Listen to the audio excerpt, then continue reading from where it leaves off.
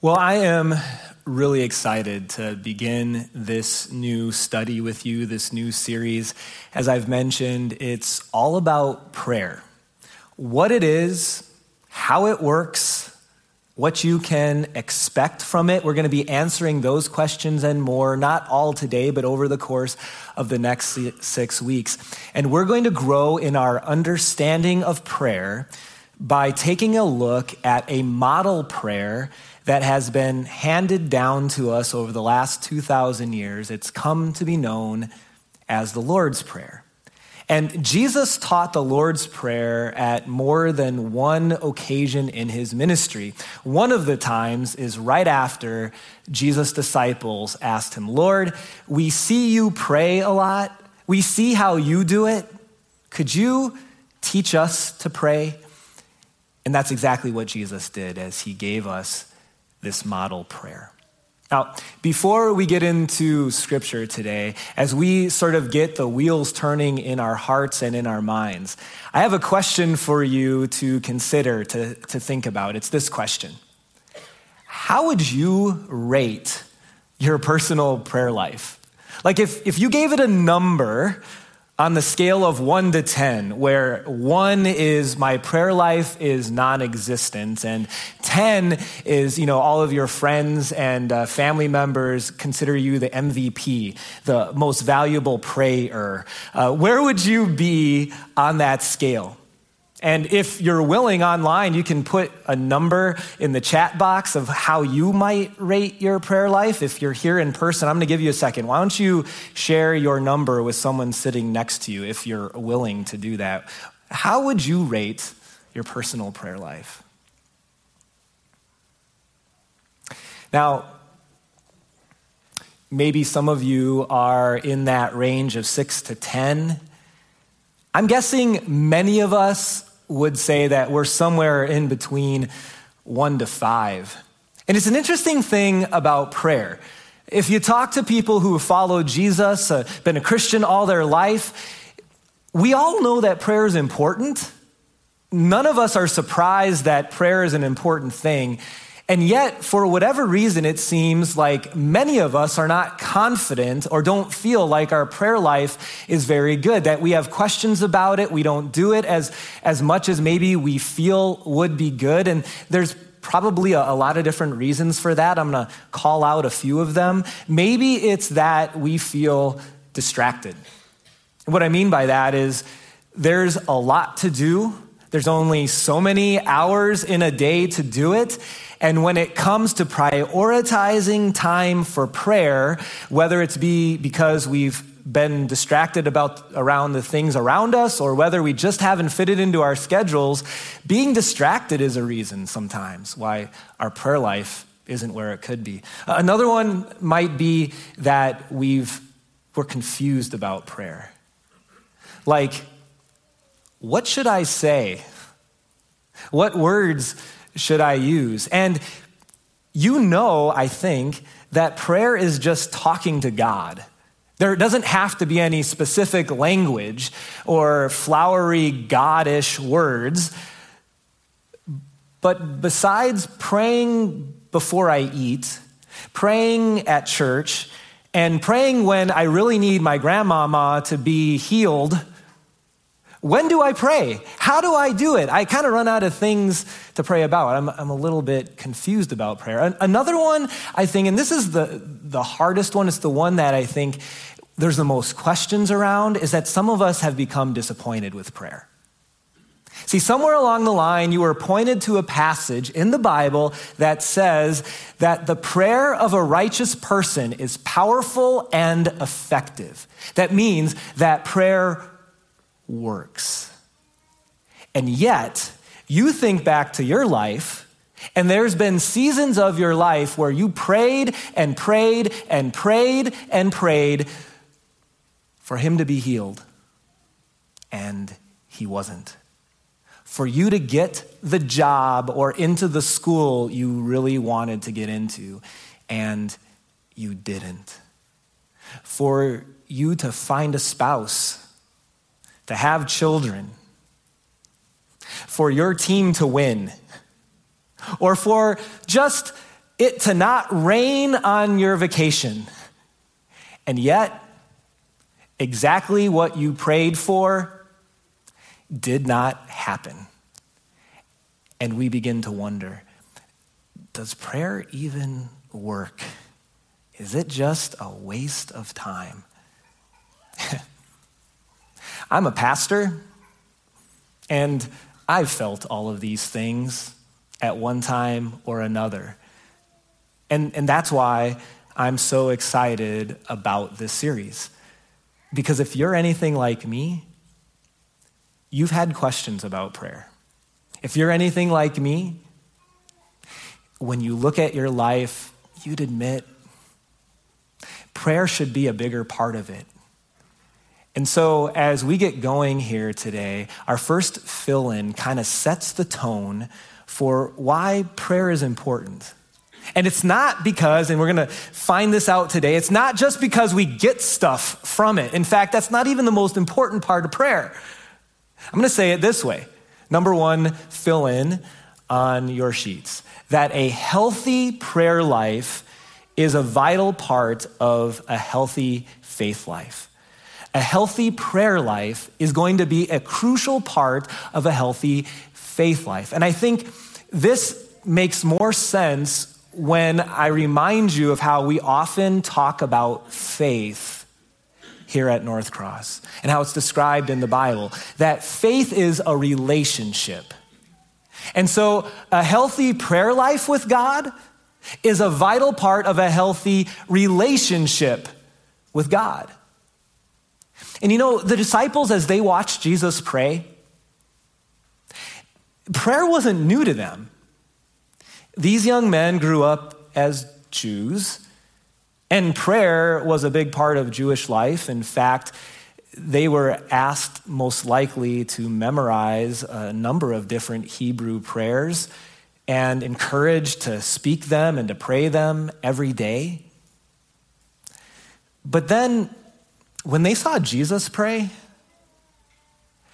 when they saw him after a busy day, go to the mountain and spend the entire day with his heavenly Father, when they observed him later in his ministry towards the very end of his life, spend all night wrestling with God in prayer, hours before he would die for the world, what they saw in Jesus was not a man, a God man, who just kind of checked the box of a memorized prayer that he's supposed to say. What they saw was something different. What they saw was someone who made prayer a lifestyle, who made prayer something that was a vital part of his relationship with his heavenly Father. And when they saw that, they're like, Lord, teach us to pray, not like we were taught growing up. Teach us to pray like you pray. And that's exactly what Jesus did. He taught them 2,000 years ago. He teaches us today. We're going to go to Matthew chapter 6. This is one of the places where Jesus taught about prayer. The fuller context is Jesus, we call it his Sermon on the Mount, where he taught a lot about how to live for the Lord, a lot about the Christian life.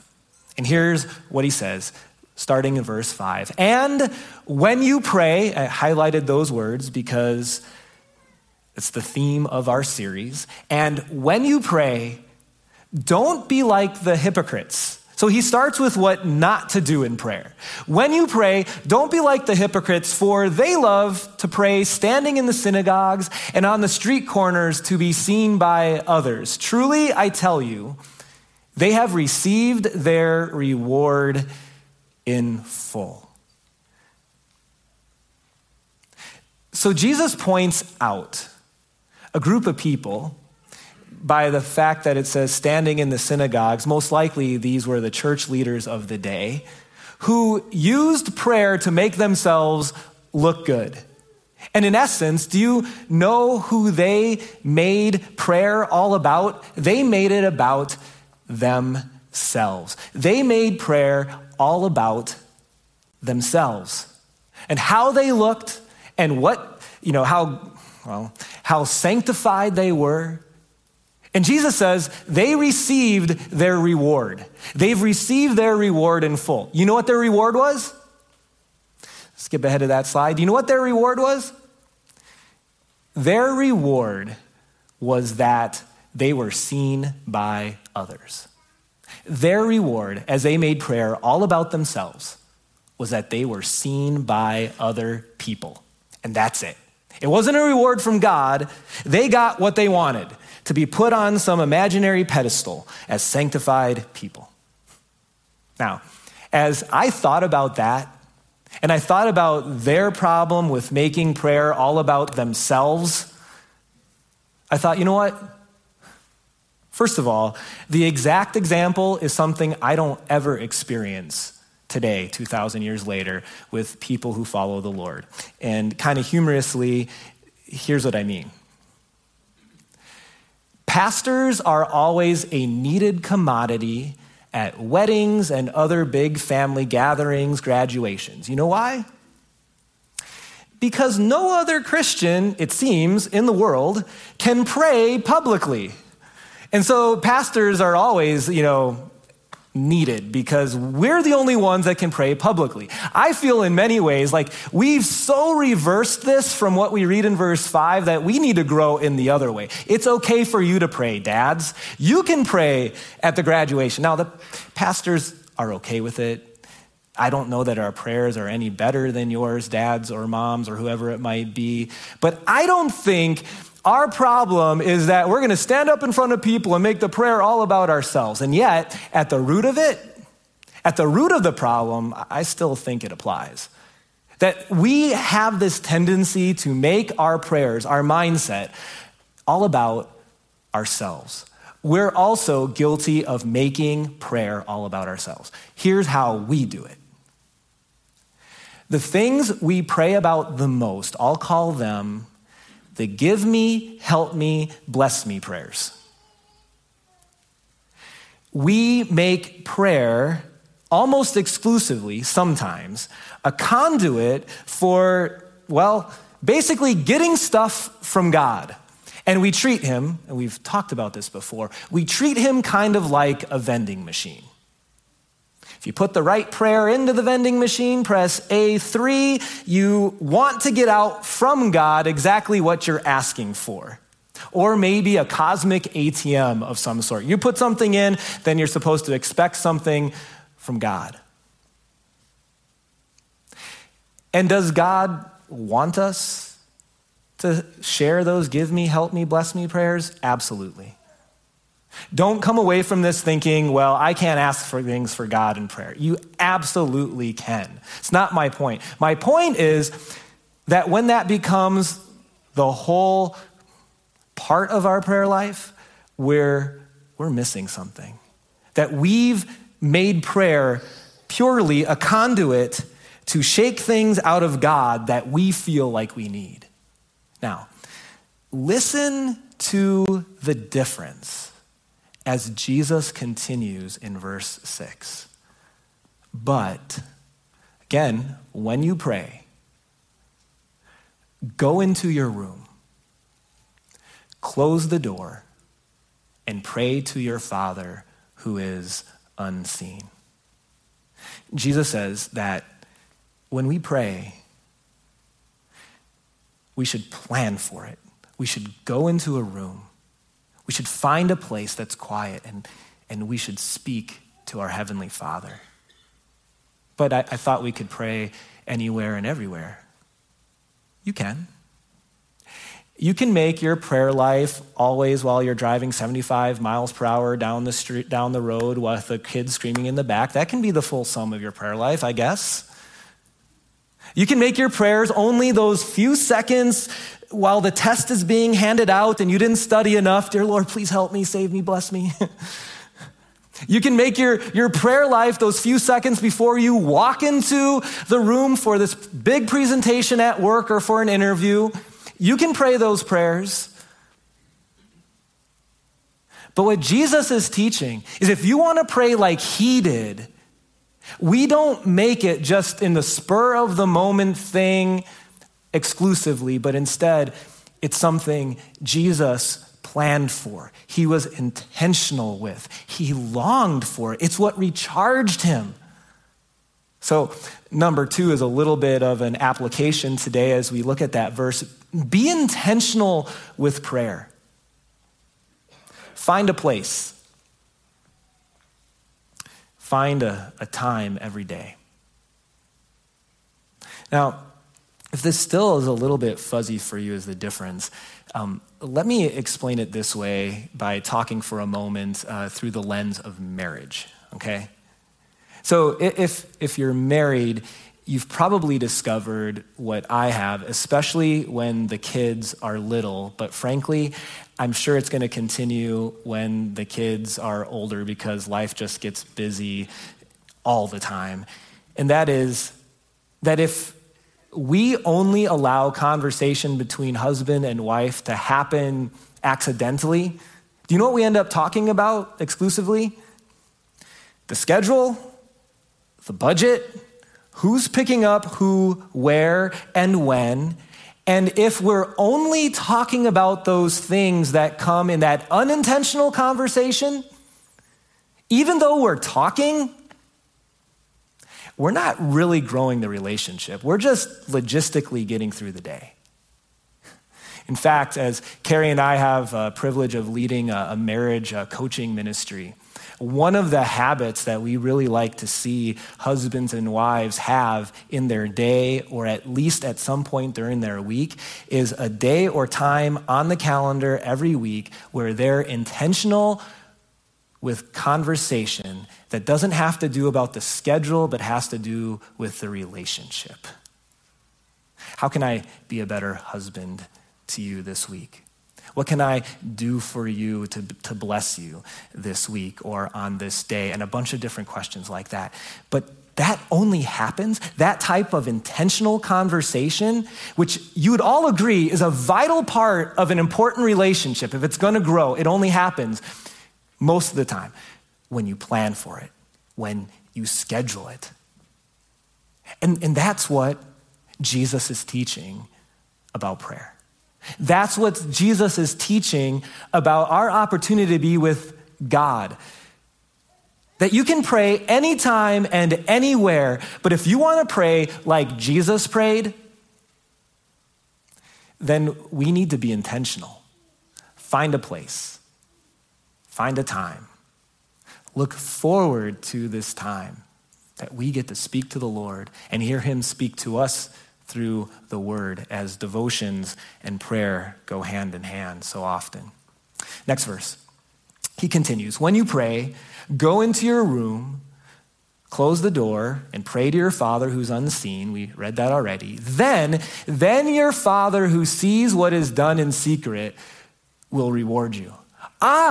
So that's the cosmic vending machine answer. So if I just go into a room and close, I've been doing it wrong. If I want to get stuff from God, I just need to close the door and go into a room, and now he'll give me what I want. No, it's not that reward. Do you know what the reward is that Jesus is talking about? It's not that you get everything you want from God and he really now is going to bend to your will. We're going to talk about that later in this series, your will versus his will. You know what the reward is? It's bigger than getting what you want from him. It's simply that God blesses your relationship with him. People who have a strong prayer life, I have found, coupled with a devotion life, have a calm about them that comes from that relationship with God. They have a peace about them. They have a confidence about them. Because as they go through their day, they're recognizing, I'm not going alone. They're being intentional with understanding. I have a relationship with God. I spent time in prayer with him. He walks with me even when maybe I don't get everything I want. I trust him. Verse 7. And when you pray, don't keep on babbling like pagans, for they think they'll be heard because of their many words. This is kind of convicting to me.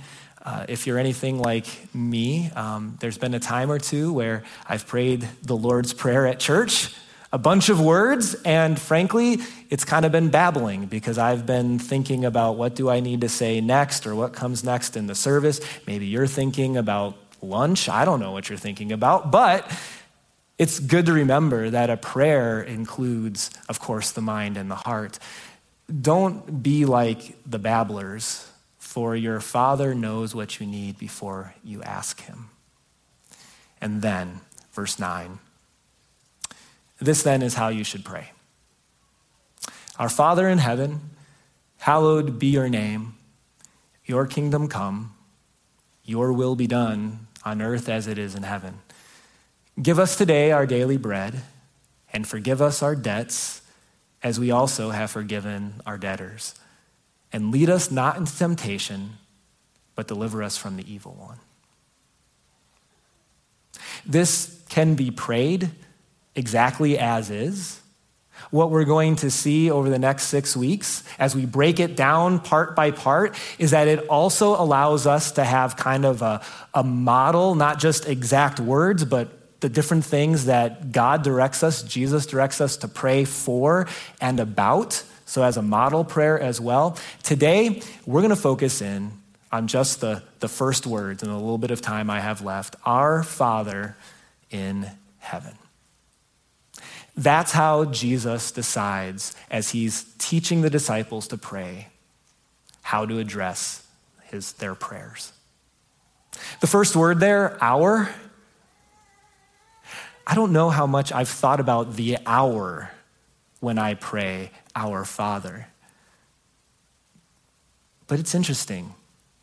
I want you to think about this. Jesus didn't say, start out this way, my Father. He said, I want you to think about the bigger picture. He is our Father. That yes, he personally loves you, but as he works in our lives, it's good to remember that he's a father over a whole big family, that as he hears my prayers and my requests and the things that I'm hoping for and the things that I want to talk about, that we are reminded through the our Father that we are part of a bigger family. And I think this is helpful because think about it, dads. When we, let's say, parent our children, we can't just parent one child without thinking of the others.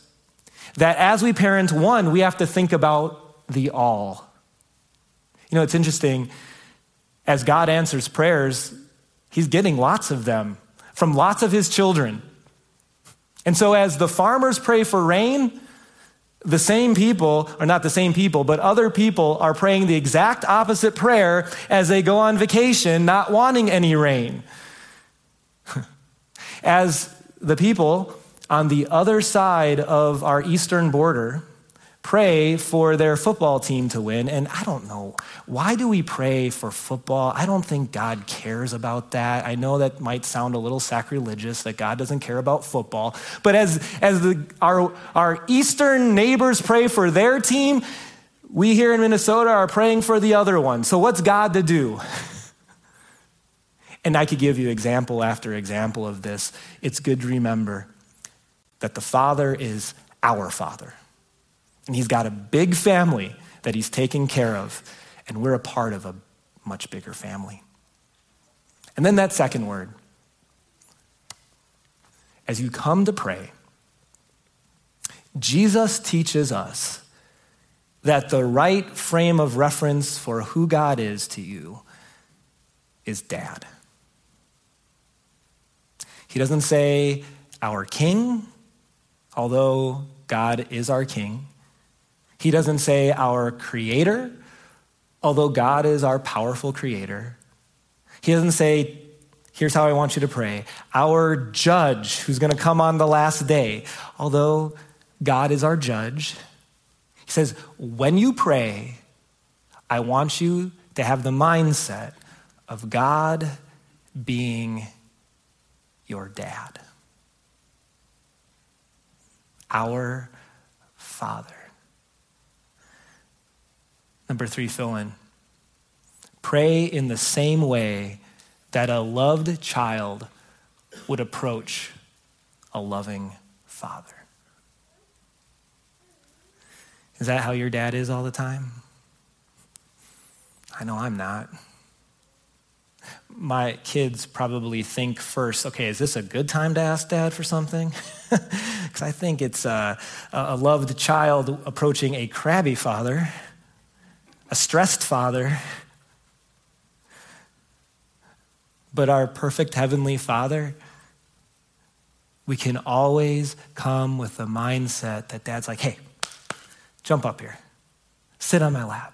I want to listen to you. I love you. And we have the mindset of a loved child approaching a loving father. And you know, this can be a hard mindset to have depending on how you grew up. I know for me, I was super blessed. I don't have a perfect dad, but I have an awesome one. For some of you, maybe your relationship with your earthly dad was non-existent, or worse than that, it was horrible. And fathers in the room and online, do you know that there is an extra responsibility for us not to be overwhelmed by, but to aspire to, that because our children call us dad, that in a way, our relationship with them influences how they view their heavenly dad. For better or for worse. And again, not to put stress on you, but to inspire you to recognize, again, the wonderful and important role that we have. And frankly, as I look out over our country, I think more and more fathers are abdicating that responsibility and are not leading the way that they should. We have this awesome opportunity, dads. Again, not to be perfect, but to reflect in small ways the love of a God who's always like, here, come on, sit on my lap. I want to listen to you. I may not always agree with you. That's different, but I want to listen. Let's say it this way. When you think of God the Father, God is not the reflection of your earthly father, because as good as your dad was, he was not perfect. He's the perfection of your earthly father. God is not the reflection of your earthly father. He is the perfection. He's what dads should have been all along if they could have been perfect. How in all the world do I have the ability to call the God who I disappoint every single day in one way or another? How can I be so sure that he wants me to sit on his lap, that he is a loving father? How can I be so sure? Let me tell you this, it's not because of anything we have done. And as we think about our dad and the confidence to be able to approach him, no matter what you might have in your past, no matter where you've come from, no matter what you might have in your present, I think it's good for us to reflect on these words that one of Jesus' disciples, John, wrote. He wrote, "See what great love the Father has lavished on us, that we should be called children of God." The love part, the love of the Father, is seen not just in the fact that he walks with us and wants to listen to us. The love of the Father ultimately is seen in the fact that he sent his Son to make you, to make me his child. That as we celebrate every single week here at North Cross, that our simple goal, again, is to lead people to Jesus, because it's through Jesus that we find our identity, and it's through Jesus, that's why we often close our prayers, "In Jesus' name we pray." It is through Jesus that we have access to a loving dad because of his forgiveness won for us on the cross, allows us to be confident as we come to the lap of our Heavenly Father. And as we continue in this series over the next 6 weeks, I want you to know how important this title is. And in fact, I'll say it this way, that the longer we stay here in the mindset of God being a loving Father to us who will always give us not what we want, but what we need, the longer we stay in that mindset, the healthier our prayer life will be, the less disappointed we will be with how he answers. The less, regular we will be in treating God like a cosmic vending machine, but instead as a relationship. The longer we stay in this mindset of God being our Father, the healthier our prayer life will be. Because who wouldn't want to talk to their loving dad? And that's what we get to do every time we pray. So, God being our dad means a couple things. Our fourth fill-in, first of all, that you can approach him. Remember, not crabby dad, not stressed out dad, not tired dad. He is our loving Father. No matter what time of day, no matter what's on our minds, when you're driving 75 miles per hour with kids screaming in the back, you can approach him. Just don't make that the only time.